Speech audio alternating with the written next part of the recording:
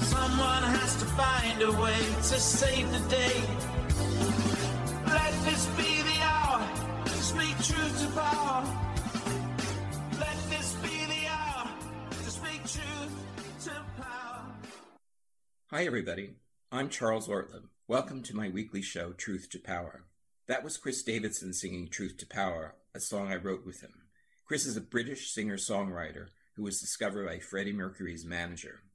You can find that song and all the other songs I've written with him on iTunes, Spotify, and all the streaming services. Truth to Power is also the title of my book, which is a history of the AIDS and chronic fatigue syndrome epidemic, and my newspaper, New York Native, which I ran from 1980 until we went out of business in 1997. On my show, I explore a lot of the unresolved stories we covered about the politics and science of AIDS and chronic fatigue syndrome. And if you think these issues only affect a tiny minority of people, please stay tuned because you have some surprises coming. Today I'm going to read the opening section of Truth to Power. This section of my book captures the terror and confusion the whole world felt in the very first days and weeks of the AIDS epidemic. I describe what it was like to run a gay newspaper in New York City at the ground zero of what was initially perceived as a gay epidemic. You will experience the first twists and turns of the questionable science and sinister politics that laid the foundation for the world's mistaken understanding of what AIDS is and what really causes it. It was during this period that I learned the hard way that epidemics never have a second chance to leave a first impression. I hope you are intrigued enough by this opening section of my 466-page book to pick up a copy on Amazon. The Kindle version of Truth to Power is especially affordable for anyone on a budget, and by the way, lately it has been a bestseller on Amazon in its category. Truth to Power, New York Native, 1980 to 1997. Introduction. In The March of Folly, Barbara Tuchman uses the word folly to describe periods in history of egregious, self-defeating misgovernment, and one of her most dramatic examples of folly is America's catastrophic policies during the Vietnam era. I think that the AIDS and chronic fatigue syndrome era could have easily fulfilled the requirements of her definition of folly, or counterproductive misgovernment, and in terms of the medical and social damage that the foolishness of the AIDS CFS era has caused and is still causing, Vietnam by comparison starts to look like a minor example of the political vice she describes. Tuchman identifies periods of government folly as ones in which policies are pursued which run counter to the government's best interests. They are periods of presumptuousness and hubris that practically beg the gods for comeuppance. They are the times in history that prompt one to ask, what were they thinking? They involve wooden-headedness and massive self-deception. Governments, frozen in fixed belief, ignore all evidence to the contrary that warns them away from the precipice of disaster. Essentially, during Tuchman-esque periods of folly, governments stop thinking and forsake common sense and sound judgment. To qualify for Tuchman's certificate of folly, a policy adapted must meet three criteria. It must have been perceived as counterproductive in its own time, not merely by hindsight. The second criterion is a feasible alternative course of action must have been available. And the third criterion is that the policy should be that of a group, not an individual ruler. For any jury of historians that tries to determine if the AIDS era truly satisfies Tuchman's criteria for a judgment of folly, I offer New York Native as Exhibit A for the prosecution. During the formative years of the AIDS epidemic, the critical reporting and editorials of the New York Native continually pointed out that the AIDS CFS policies of the government and the AIDS establishment were wooden-headed and counterproductive. As the folly of the epidemic proceeded inexorably, New York Native made it abundantly clear that there was a feasible alternative to the catastrophically mistaken, bigoted politics, epidemiology, and virology of AIDS and chronic fatigue syndrome that concealed one shocking, multi-systemic pandemic. And as the horrific story of the epidemic unfolded in relentless detail in the pages of New York Native, it became painfully obvious that there was plenty of blame to pass around, and no single individual was the unifying tyrant completely controlling this dystopian period of biomedical totalitarianism and abnormal science. The demise of New York Native, which itself came under fire from the gay community as well as the AIDS and chronic fatigue syndrome establishment, for its diligent and inconvenient truth-telling, is just another layer of the epidemic's tragic folly. Ron Rosenbaum devotes a chapter of his fascinating book explaining Hitler, the search for the origins of his end, to the Munich Post, the fearless newspaper which Hitler's party referred to as the Poison Kitchen. According to Rosenbaum, the newspaper was Hitler's nemesis, the persistent poisoned thorn in his side. Rosenbaum wrote, "The Munich Post journalists were the first to focus sustained, critical attention on Hitler. From the very first moments this strange specter emerged from the beer hall backrooms to take to the streets of Munich in the early 1920s. They were the first to tango with him, the first to ridicule him, the first to investigate him, the first to expose the seamy underside of his party, the murderous criminal behavior masked by its pretensions to being a political movement. They were the first to attempt to alert the world to the nature of the rough slouching toward Bethlehem. And they kept up their brave journalistic resistance for a dozen years. Hitler was obsessed with the Defiant newspaper because they knew how to get to him, get under his skin. The newspaper, nicknamed the Poison Kitchen, might never have stood a chance to prevail, but its writers and editors persisted in the face of the darkening political situation of Hitler's rise to power. Rosenbaum noted, "It was an unfair, unseen struggle. They were a small band of scribblers taking on a well-financed army of murderous thugs. But in ways large and small, they made his life miserable." The newspaper consistently referred to the Nazi Party as the Hitler Party because their reported use of the term was a relentless reminder to their readers that the crimes they reported on by Nazi Party members were the personal responsibility of one man, that the party they reported on was less a serious, ideologically based movement than an instrument for one man's criminal pathology. The heroic reporters, men such as Martin Gruber, Erhard Auer, Edmund Goldschagg, Julius Zertas, among others, were in the trenches every day taking on Hitler, facing down his thugs and their threats, testing the power of truth to combat evil, and sharing the Cassandra-like fate of discovering its limits. That Poison Kitchen of a newspaper showed the power of great journalism to peer into the future. According to Rosenbaum, the journalists of the Munich Post even glimpsed through a glass darkly the shadow of the final solution. In fact, they picked up the fateful Hitler euphemism for genocide, the final solution, in the context of the fate of the Jews as early as December 9, 1931, in a chilling and prophetic dispatch called The Jews in the Third Reich. The Munich Post correctly saw the Nazi Party as a homicidal criminal enterprise beneath the facade of a political party. Rosenbaum writes, in the end, as their fate and the fate of Germany became clear, they had to accept the shocking, crushing realization that despite their best efforts, their sacrifices, the years of struggle against Hitler, the ridicule, the exposés, the crimes, the death toll they pinned on him, Hitler had won, and all he threatened was about to come horrifically true.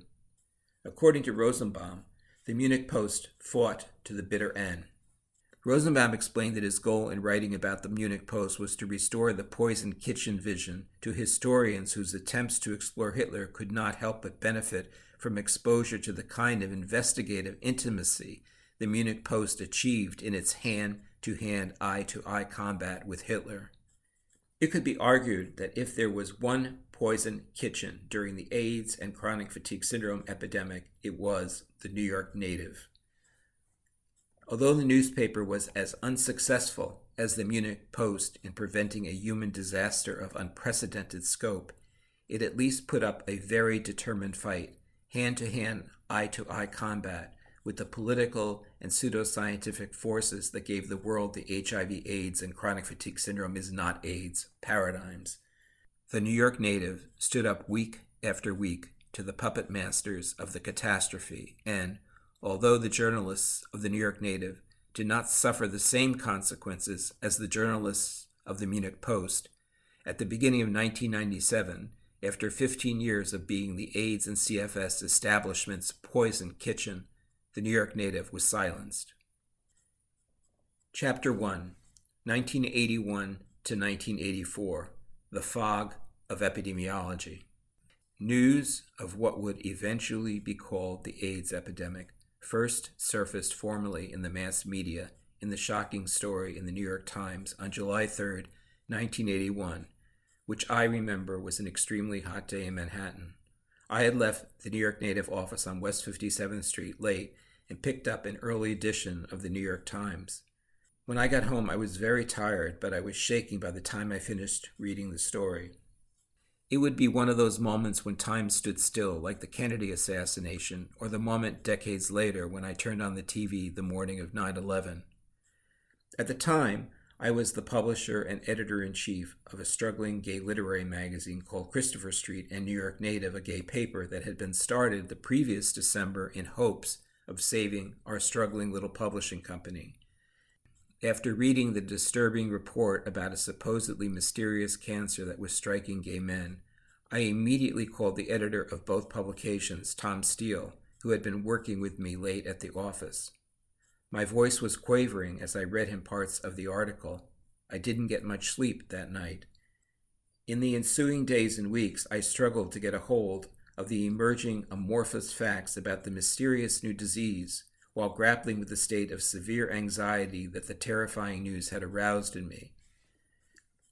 We asked a gay doctor we knew, Dr. Lawrence Mass, to investigate the cases, which were soon called gay-related immune deficiency syndrome. This was totally uncharted territory for me, and we initially relied on Mass's medical background to help clarify what was going on for our readers. As I began to calm down and accept the situation we were in, I soon chose a determined, pragmatic path for the newspaper. We would devote the paper to methodically getting to the bottom of the epidemic and make the disease the newspaper's signature story. While I was personally terrified of the implications, as a publisher I sensed that this was going to be a huge event. I tried to be optimistic. I told myself that in an age of scientific and technological genius and daily miracles, surely a cause would be found and a cure would follow. Wasn't that how science operated? In those early days, when what was initially labeled gay-related immune deficiency was evolving into acquired immune deficiency syndrome, a significant part of every business day was consumed with just trying to provide myself with the beginnings of a scientific education. English major, meet epidemiology, immunology, and virology. Tom Steele had more of a scientific background than I did, and he helped me familiarize myself with the workings of the immune system, which seemed to be going awry in the gay victims of the epidemic. In the early period of the epidemic, scientists noticed first that specific disease-fighting cells in the immune system, namely T cells, were not functioning or were decimated in gay men. Many gay men started going to their doctors to find out whether anything was wrong with their T cells, and to my chagrin, at the time it seemed like everyone I talked to who had a T cell test found out that they were suffering from T cell deficiency. It was hard at the time not to wonder apocalyptically if they were all going to get this disease and die. Unfortunately, it was mostly gay American men who were suddenly looking closely and suspiciously at their own immune systems. If the whole country had followed suit, history might have turned out differently. Had we known about the so-called chronic fatigue syndrome epidemic at that point, we would have been talking about gay men as having an extreme or acute form of the immune dysfunction that had been seen in the chronic fatigue syndrome patients. From 1981 to early in 1983, every kind of scientific hypothesis in the world was discussed as the possible cause of AIDS. As a publisher eager to know every possibility and to share them with the readers of New York Native, I was willing to listen to anyone who had an idea. I felt that the right answer could come from anywhere. Some people thought that AIDS was caused by recreational drug use. The director of the Centers for Disease Control's AIDS Task Force made a remark that he hoped it was poppers, amyl or butyl nitrite, a drug then heavily used by gay men to enhance sex. The drug causes the constriction of blood vessels and makes the heart beat faster, but the CDC was unable to find a perfect correlation between the use of poppers and the mysterious disease. The same lack of correlation held true for other drugs that were being used by gay men. The CDC also could not correlate any specific sexually transmitted disease with the array of symptoms which they had labeled AIDS. During those first 2 years of the epidemic, I was generally trustful of our government and the CDC scientists initially assigned to the problem. They seemed sincere and decent. When I talked to CDC scientists like James Curran, they seemed responsive and respectful.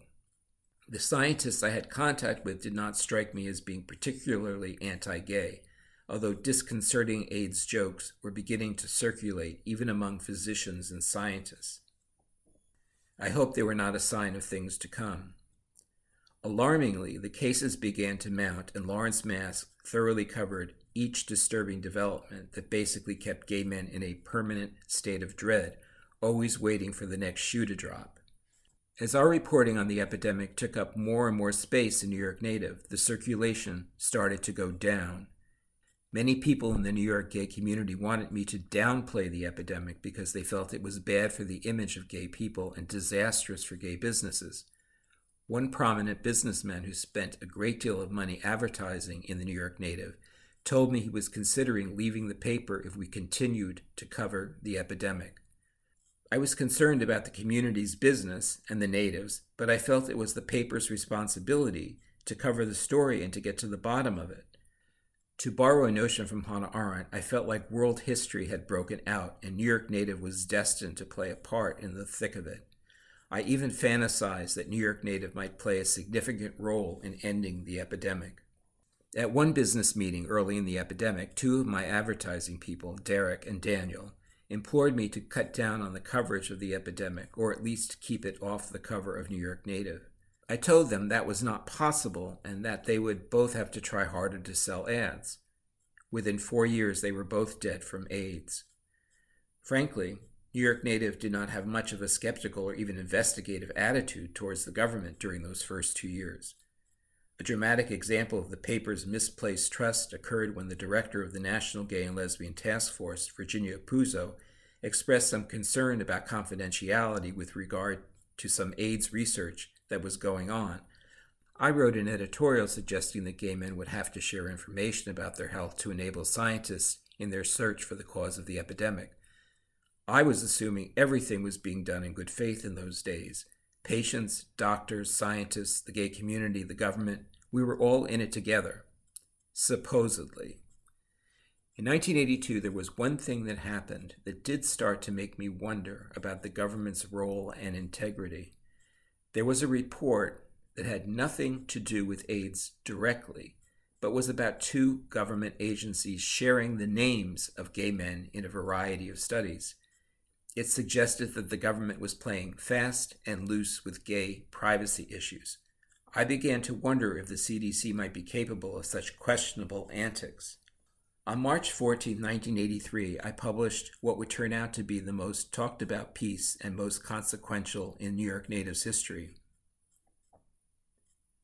At 5,000 words, it was also the longest, 1,112 and counting, by screenwriter and novelist Larry Kramer, appeared prominently on the cover, and many now consider it the cri de coeur that launched, for better or worse, the era of AIDS activism.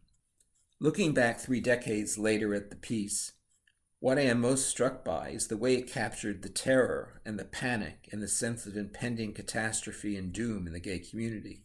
At the time, I was committed to making the pages of The Native available to any writer who would make a credible attempt to explain politically or scientifically what was going on or offer ideas on how to deal with a disaster that seemed to be growing exponentially on a daily basis. Kramer began the article, quote, "If this doesn't scare the shit out of you, we're in real trouble. If this article doesn't rouse you to anger, fury, rage, and action, gay men may have no future on earth. Our continued existence depends on just how angry you can get." Unquote.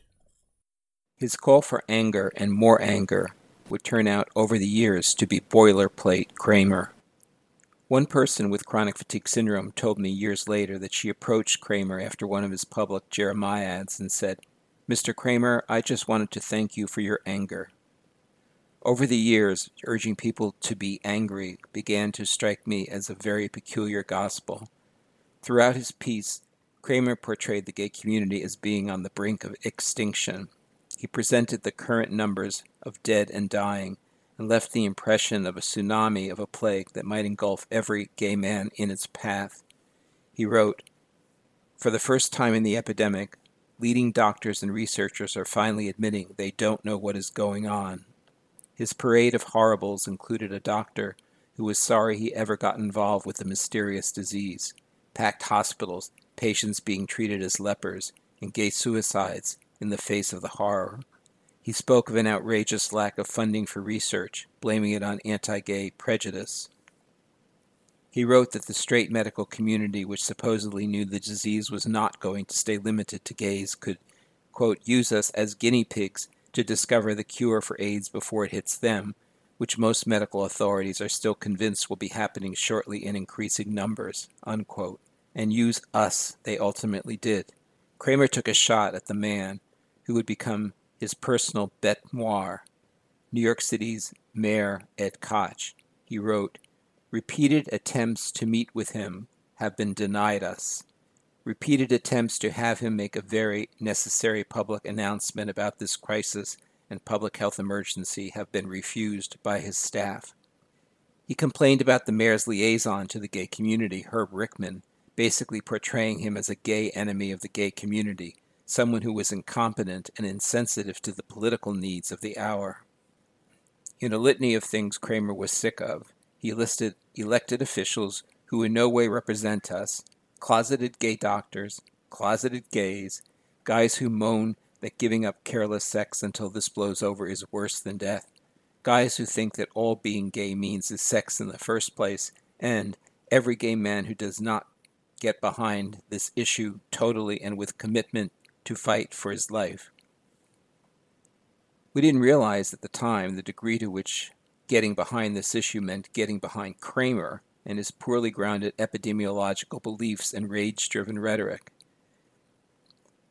Kramer criticized The Advocate, the country's largest gay publication, which is yet to acknowledge that there's anything going on, and their own associate editor, Brent Harris, died from AIDS. He wrote, "With the exception of The Native and a few, very few other gay publications, the gay press has been useless." What he said about the Centers for Disease Control in the piece is quite ironic, given what was to come to light in the next 3 decades. He wrote, "If there have been, and there may have been, any cases in straight, white, non-intravenous, drug-using, middle-class Americans, the Centers for Disease Control isn't telling anyone about them. The CDC also tends not to believe white, middle-class male victims when they say they are straight, or female victims when they say their husbands are straight and don't take drugs." Regardless of his criticism of the CDC's competence, its funding, or its ability to keep up with the expanding caseload, there really wasn't much daylight between the CDC's epidemiological presumptions about what AIDS was and how it was transmitted, and the careless sex notions that were implicit and explicit in Kramer's historic rant, and every other piece he vented in during the next 3 decades. One red flag about Kramer's adult political judgment that stands out in his piece is this statement: Southern newspapers and Jerry Falwell's publications are already printing editorials proclaiming AIDS as God's deserved punishment to homosexuals. So what? Nasty words make poor little sissy pansy wilt and die?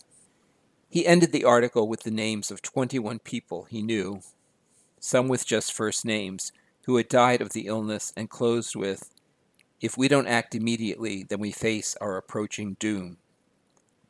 In the same issue, Larry Bush reported on a development that certainly would give poor little sissy pansies pause. Margaret Heckler was about to become the Secretary of Health and Human Services. Bush wrote, Heckler had served in Congress for 16 years before being defeated by Representative Barney Frank in last year's fall election. Frank received the largest single contribution from the Human Rights Campaign Fund in 1982, partly because he was matched for re-election against a woman who had voted to deny gays access to federal legal services and to retain the 10-year prison term provided for sodomy convictions in Washington, D.C. Shortly after we published the Kramer piece, I received a phone call from John Berendt, then an editor at Geo Magazine. He had just read an interesting hypothesis about the cause of AIDS in New Scientist, a colorful British scientific journal that is a mixture of serious and pop science. The brief article was about a letter that had been published in one of the world's leading medical journals, The Lancet. In the letter, a young scientist in Boston named Jane Teese proposed for the first time that AIDS might be caused by African swine fever virus. She pointed out that the symptoms of AIDS closely resembled those of African swine fever.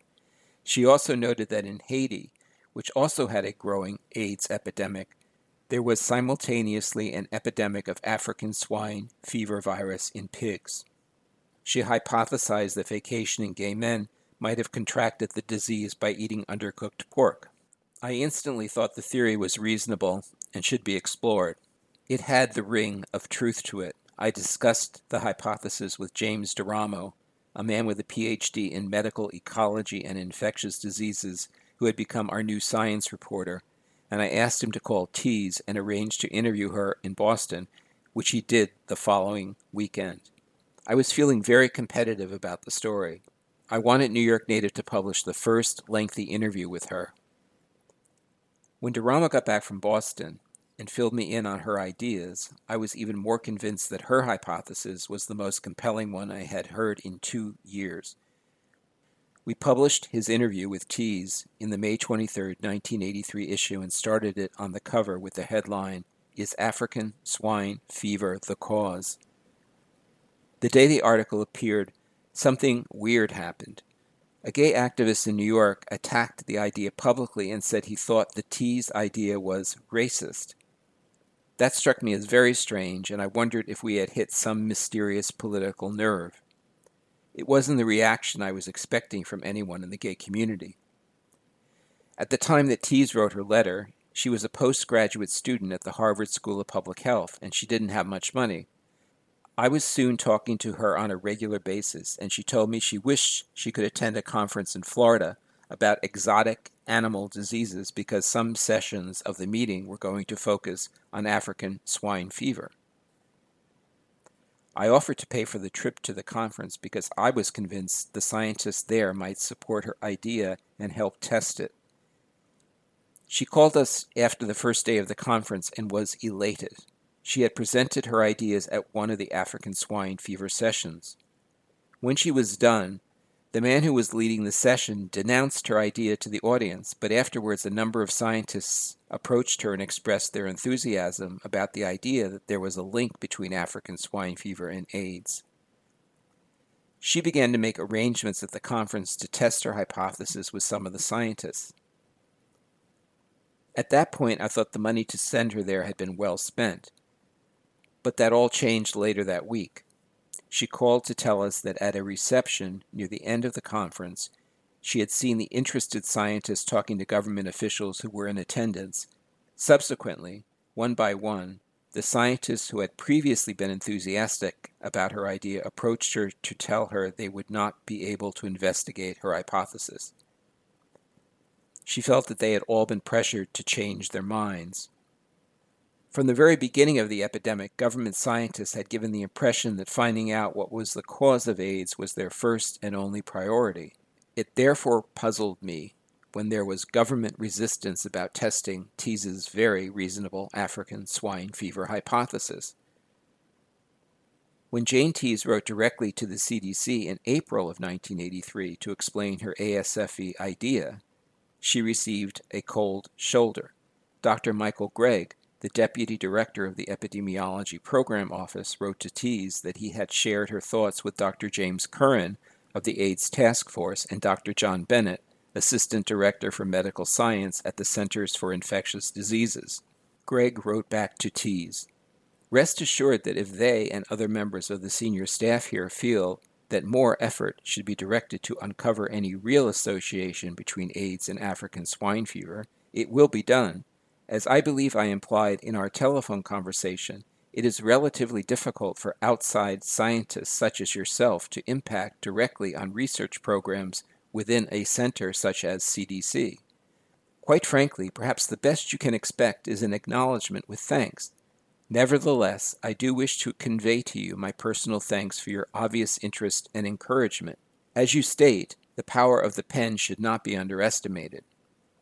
In retrospect, this looks like the elitist don't bother us attitude that is typical of the hermetically sealed world of abnormal science that AIDS turned out to be. On May 14, 1983, the first scientific rebuttal to Tease's hypothesis appeared in The Lancet. 5 European researchers signed a letter that indicated that they had tested hospital patients with AIDS for antibodies to African swine fever virus. They reported that none of the patients were positive. However, they did leave a door open. They wrote, "Attempts at ASFE antigen demonstration and at growing the elusive AIDS agent in swine cells supporting ASFE isolation could be made to investigate further the ASFE hypothesis in AIDS patients. Our results, however, make it unlikely that ASFE and the AIDS agent will be found to be related." Tease was dissatisfied with their approach and felt that their negative findings were questionable. That same month, Gary Noble, the acting director of the Division of Viral Diseases at the CDC, sent a memo to his colleagues noting, quote, "Considerable interest in the possible role of African swine fever virus has been generated in Dr. Jane Tease's letter to The Lancet. Although no known human infection with ASFE has ever occurred, the presence of ASFV infection among swine in Haiti and the ability of the virus to induce some immunosuppression among pigs has led to the hypothesis proposed by Dr. Tease of the Harvard School of Public Health. We have received calls from Dr. Sheldon Landesman, Director, AIDS Haitian Study Group, Downstate Medical Center, New York, asking if we would test sera from Haitians with and without AIDS. Dr. Fred Siegel, Director of Medicine, Mount Sinai School of Medicine, has offered to send some sera from AIDS patients for testing for ASFV antibodies. We have also been asked by Jane Tease and Lawrence Altman of the New York Times if we propose to do testing for sera from AIDS patients for antibodies to ASFV. Noble then added that the Department of Agriculture had shipped the CDC materials necessary to test AIDS sera for antibodies to ASFV, and he made some suggestions about how the testing should be done. In June, a very odd letter appeared in The Lancet in response to the Tease hypothesis. It was written by Ronald K. St. John of the Epidemiology Unit of the Pan American Health Organization. He wrote that he took issue with her hypothesis of a, quote, possible cycle for the accidental introduction of ASFE into the human population. She speculates that, through an improbable series of events, AIDS originated in Haiti. There is no epidemiological evidence to support the ideas. Allegations without strong supporting epidemiological evidence that one country is responsible for introducing an illness are reminiscent of syphilis in the Middle Ages, when the French worried about the Italian disease and vice versa." Unquote. St. John also wrote, "Investigation in Haiti by the Haitian Ministry of Health, the Pan American Health Organization, and the U.S. Department of Agriculture indicated that African swine fever is not being transmitted from pigs to man, and for these and other reasons it seems unlikely that it could be the cause of AIDS." Tragically, Tease's hypothesis was being totally distorted. She wasn't blaming Haiti. She was just suggesting that a relatively unsurprising zoonotic event may have occurred there. Pigs have a lot in common with humans, and it is hardly shocking to think that a disease other than the flu could come from pigs. If her idea was correct, it could have had the effect of saving many lives in Haiti itself. I began to realize that ASFE was an emotionally loaded and very political issue. Suddenly, AIDS had become a matter that involved international relations. I started wondering how, in such a rancorous, hypersensitive environment, the search for truth could proceed in earnest. I didn't realize that the environment would turn into a virtual minefield for anyone with an open mind who dared to get involved in the years that followed. A month later, in The Lancet, several scientists attempted to put the matter completely to rest. Curiously, they reported that in December 1982, before Jane Teese had even sent her idea to The Lancet, they looked for antibody to ASFE in serum from Haitian patients with AIDS.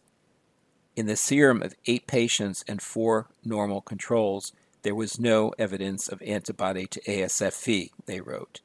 At the very least, they clearly had shared her epidemiological suspicions about ASFE.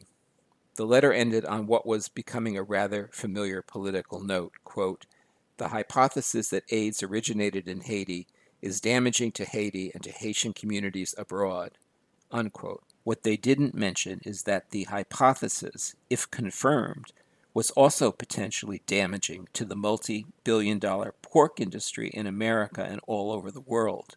From the first day I heard about ASFE, I made an effort to get my hands on every article ever written about the wily and devastating virus. At the time, there were over 1,000 written about ASFE, which was discovered in 1909 by a Dr. Montgomery. For a while, African swine fever was called Montgomery's disease. The more I read about ASFE, the more the porcine disease matched aspects of AIDS that had emerged in the early research. As new data was published on AIDS, I kept comparing the findings to what was known about ASFE, and the Teese hypothesis became more and more credible. Soon I had a sheet of paper with a list of 20 symptoms or immune problems that AIDS and African swine fever had in common. The cavalier and dismissive way the idea was being treated by AIDS researchers and the government increasingly seemed odd and irrational. After the first response to her hypothesis was published, Teese wrote to The Lancet noting that the experiment conducted by the European scientists, quote, "has not definitively disproved my idea." She pointed out that the scientists had not established which strain of the virus they utilized. She also noted that the antigen used in the test was irradiated, a process through which live virus is subjected to levels of radiation that render it harmless, which could have reduced the sensitivity of the test. She also argued that the clinical status of the patients could have affected the ability of the scientists to detect the presence of antibodies to the virus.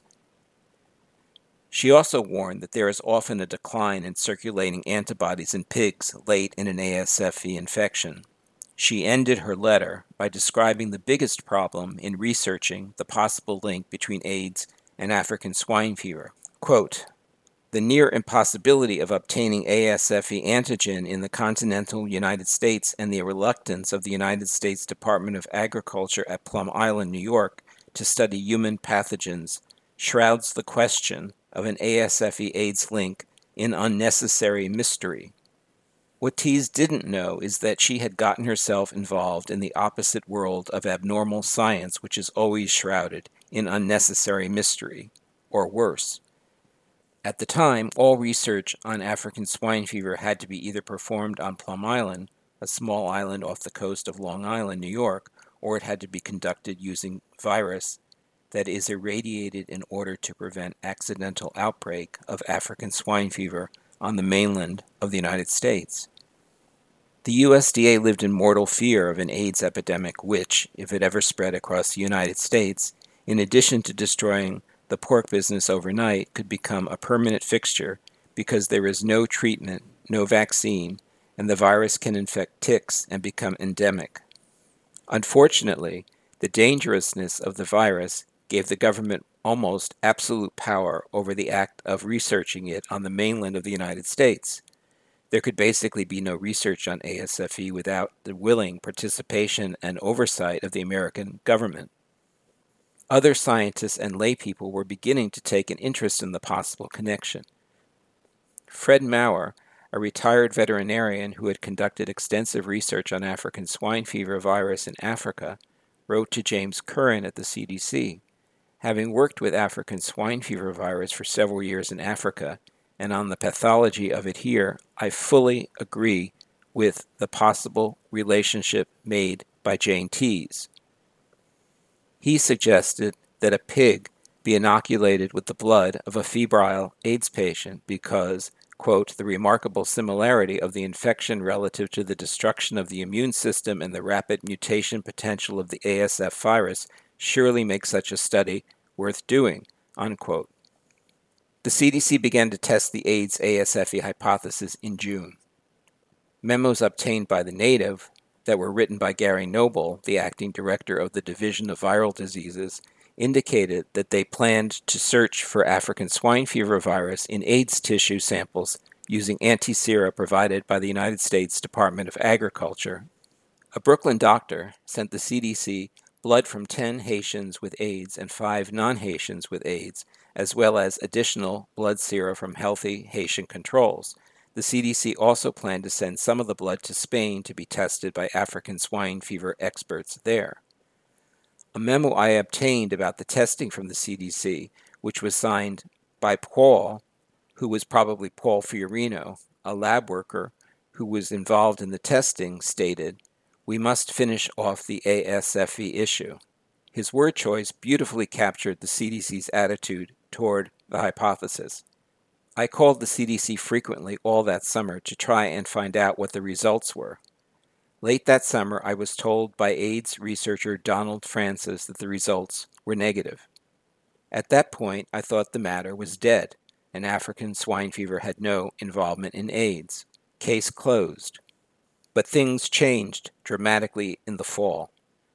Earlier that summer, I had been in touch with Susan Steinmetz, a legislative aide to Congressman Ted Weiss of Manhattan. Weiss served on a committee that had, among other things, the responsibility of overseeing the activities of the Centers for Disease Control. As Weiss's assistant, Steinmetz helped audit the activities of the CDC, and during a visit to the CDC offices in the autumn, she accidentally happened upon a memo on the results of the African swine fever testing, and knowing I was interested, she sent me a copy. The results, as reported on the ASFE memo, couldn't exactly be described as negative. Out of 90 different blood samples from AIDS patients and controls, 5 showed some degree of positivity for African swine fever virus. 2 of the CDC's 10 control samples were positive, as well as 3 of the 16 AIDS patients from San Francisco. Around that time, I learned that the USDA had tested 47 members of its staff at Plum Island for antibodies to ASFE, and 6 had actually tested positive. What all of this told me was that the matter was not closed at all, and that additional research would be appropriate. I called Jane Teese and told her that I felt that Francis had misinformed us. I also called Don Francis and confronted him with what was in the memo. He told me that because some of the controls were positive, he had made a judgment call that there was no relationship between AIDS and African swine fever. I had met Francis at one of the first major AIDS conferences in New York City the year before, and I had listened to him talk at a reception later at Leonard Bernstein's apartment. Francis had struck me as arrogant and pompous, and unlike most of the assembled, mostly gay, guests, I was decidedly not impressed by him. Even though he was slightly older than myself, he seemed young and cocky, and the last person whose judgment call should be taken as the final word on something as important as the cause of AIDS. It was chilling to me to think that this character had the power to make such fateful decisions. In August of 1983, Jane Teese had written a 2-page letter to Senator Durenberger of Minnesota in which she asked for help in pursuing her ASFE hypothesis further. She complained that the negative letters published in The Lancet gave no information on the patients, and in addition, almost no information is given on the source of the antigen, the type of antigen used, or details of the tests employed. She underlined the political issues she feared were impeding thorough research. Clearly, the USDA is worried that the pig farmers may get upset, and the Pan American Health Organization is worried that I and the boat people, as well as the Haitian AIDS patients, are giving Haiti a bad name. However, it remains that at least 160 Haitians in Haiti have AIDS, and that there have been no reported cases from other Caribbean resort areas also frequented by gay American vacationers. To declare that Haiti is blameless seems irrelevant to trying to trace the cause of AIDS. With more than 2,000 AIDS patients, a more complete study of this association between a suddenly low virulent strain of ASFE and a suddenly appearing human disease is warranted." Unquote. On August 29, 1983, Durenberger forwarded the Tease letter to the CDC and requested that information on the inquiry be sent to his office. On September 23, Dr. William Fege wrote back to Durenberger's office, quote, "ASFV does not appear to play any role in AIDS. With the help of virologists at Plum Island, the Centers for Disease Control has performed tests on serum from AIDS patients using target cells infected with ASFV. No positive reactions have been observed from AIDS patient serum. In addition, CDC has used methods similar to those used to grow ASFV from pigs to culture circulating blood cells from over 100 people, including patients with AIDS, patients with lymphadenopathy, and healthy contacts of AIDS patients. No cytopathic effect or other signs of ASFV have been detected. Although work continues, there is no laboratory evidence to confirm an etiologic link between ASFV and AIDS as suggested by Dr. Tease. CDC, the Food and Drug Administration, and others have concluded that such a link is extremely unlikely." End quote. On October 14, 1983, Durenberger forwarded the letter to Tease, and although she was unhappy with the response, she didn't write again to Durenberger until January 24, 1984. She thanked him and told him that she had thought the matter was closed, but that, quote, "the New York native editor, Chuck Ortleb, sent me copies of CDC memos which clearly state that there were at least some positive for ASFV in the samples they tested." Dr. Donald Francis appears to have given incorrect information to Dr. Fege with regard to the results of the CDC tests and the tests at Plum Island, where 6 out of 47 workers were positive for ASF. Unquote. She also told Durenberger that I had pressured the CDC to do more testing, which I had done through a series of phone calls and editorials in the Native. Tease asked for Durenberger's help in getting the Secretary of Agriculture's assistance because his cooperation was required for the CDC to do additional research on African swine fever. She also outlined her plans to take this matter to scientists outside the United States. Quote, "In disgust and after being told it was necessary to go outside of this country to have my theory tested, I have turned to research institutes outside of this country. However, in both England and South Africa, officials have told me that it is illegal to study African swine fever virus, and they have no experience with AIDS and/or no experience with African swine fever virus." She then expressed a concern that if AIDS was indeed caused by African swine fever virus, then it was only a matter of time before all of the American pigs and all the pork products were infected with the virus, thus endangering every American who came in contact with undercooked pork. What she didn't know was that, unbeknownst to AIDS researchers, at that very time an AIDS-like illness was indeed spreading throughout the pig population in parts of North America. By the beginning of 1984, I had become extremely concerned about the games that the CDC and the Department of Agriculture seemed to be playing with the Tease ASFV AIDS hypothesis. I tried something I had done before in New York Native. I wrote an editorial in the form of an open letter. This one was addressed to James Mason, director of the CDC, John Block, the Secretary of Agriculture, Edward Brandt, the director of the National Institutes of Health, and Lawrence Altman, a medical reporter for the New York Times and an ex-CDC employee who was covering AIDS. I included Altman because of the paltry coverage he had given in the Times to the Tease hypothesis. In general, he seemed to just parrot whatever the government said about the AIDS issue. To find out what was in that letter and the wild response from the Centers for Disease Control, all you have to do is order a copy of Truth to Power from Amazon, or read it today on your Kindle. You can find more information about that book and all my books at charlesortleb.com. That's charlesortleb.com. If you are a new listener to my weekly show, I hope you will check out my previous shows at ortlebradio.com. That's ortlebradio.com. They include interviews with chronic fatigue syndrome journalist Hillary Johnson, leading CFS researcher Dr. Jose Montoya, and one of the most brilliant doctors treating autism these days, Dr. Michael J. Goldberg. It only seems appropriate to close with a longer version of this show's theme song. Chris Davidson's Truth to Power is available on iTunes, Spotify, Apple, Amazon, and all the streaming services. We shall overcome.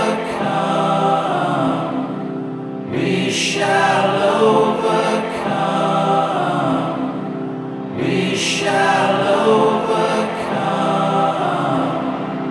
We shall overcome.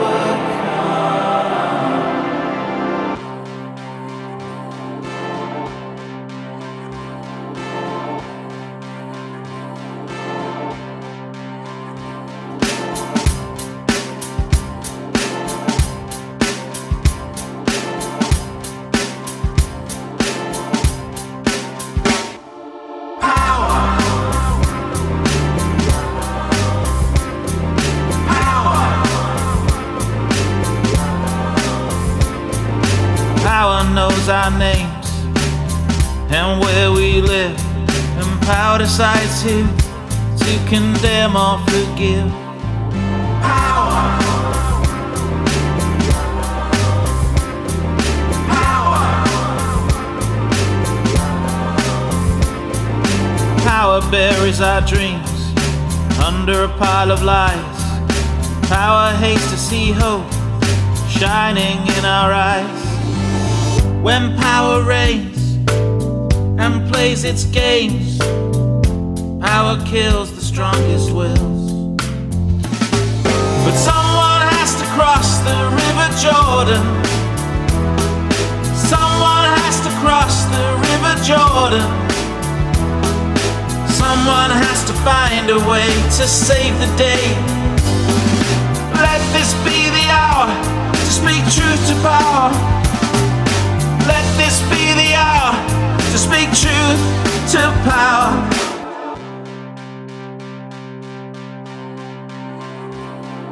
Power.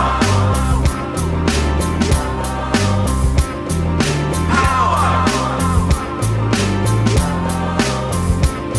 When power is in the hands of those who do not care, there's darkness in the sky and sadness in the air.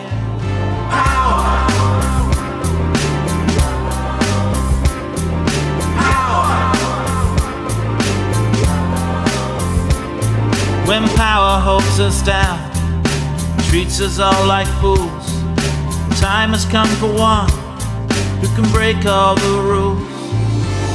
When power reigns and plays its games, power kills the strongest wills. But someone has to cross the River Jordan. Someone has to cross the River Jordan. Someone has to find a way to save the day.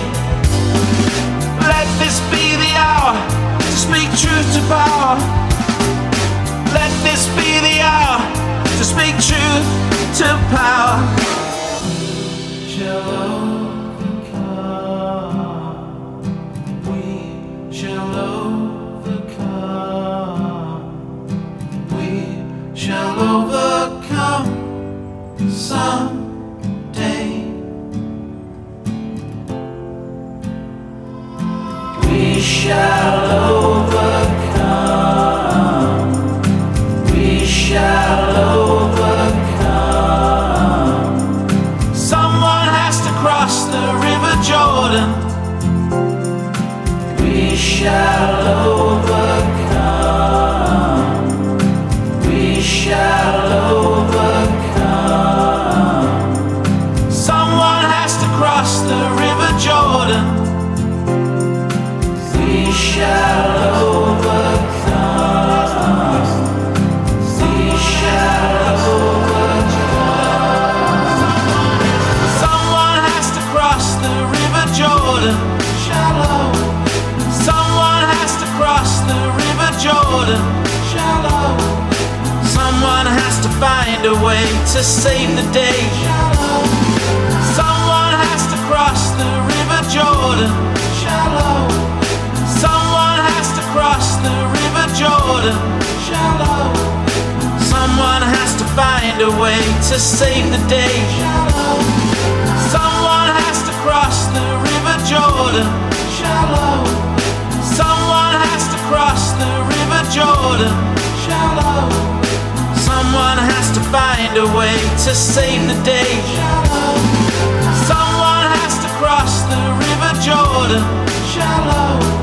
Someone has to cross the River Jordan. Shallow.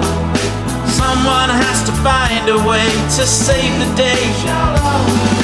Let this be the hour to speak truth to power. Let this be the hour to speak truth to power. Let this be the hour to speak truth to power. Let this be the hour to speak truth to power.